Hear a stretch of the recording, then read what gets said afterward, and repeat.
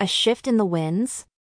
Colorado businessman Adam Frisch emerges with a 2-point lead over Rep. Lauren Boebert in the latest poll. As the numbers fluctuate, the race heats up, highlighting an exciting showdown ahead. Stay tuned for the latest twists in this closely watched contest. Republican Rep. Lauren Boebert is narrowly behind her Democratic challenger in the Colorado race. Adam Frisch, a Colorado businessman who came close to unseating Rep. Lauren Boebert in the last election, has released a poll indicating he holds a 2-point lead over the incumbent.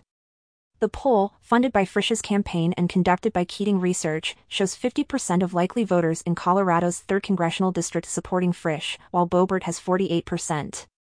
This is the sole poll projecting Frisch ahead and follows his strong fundraising performance.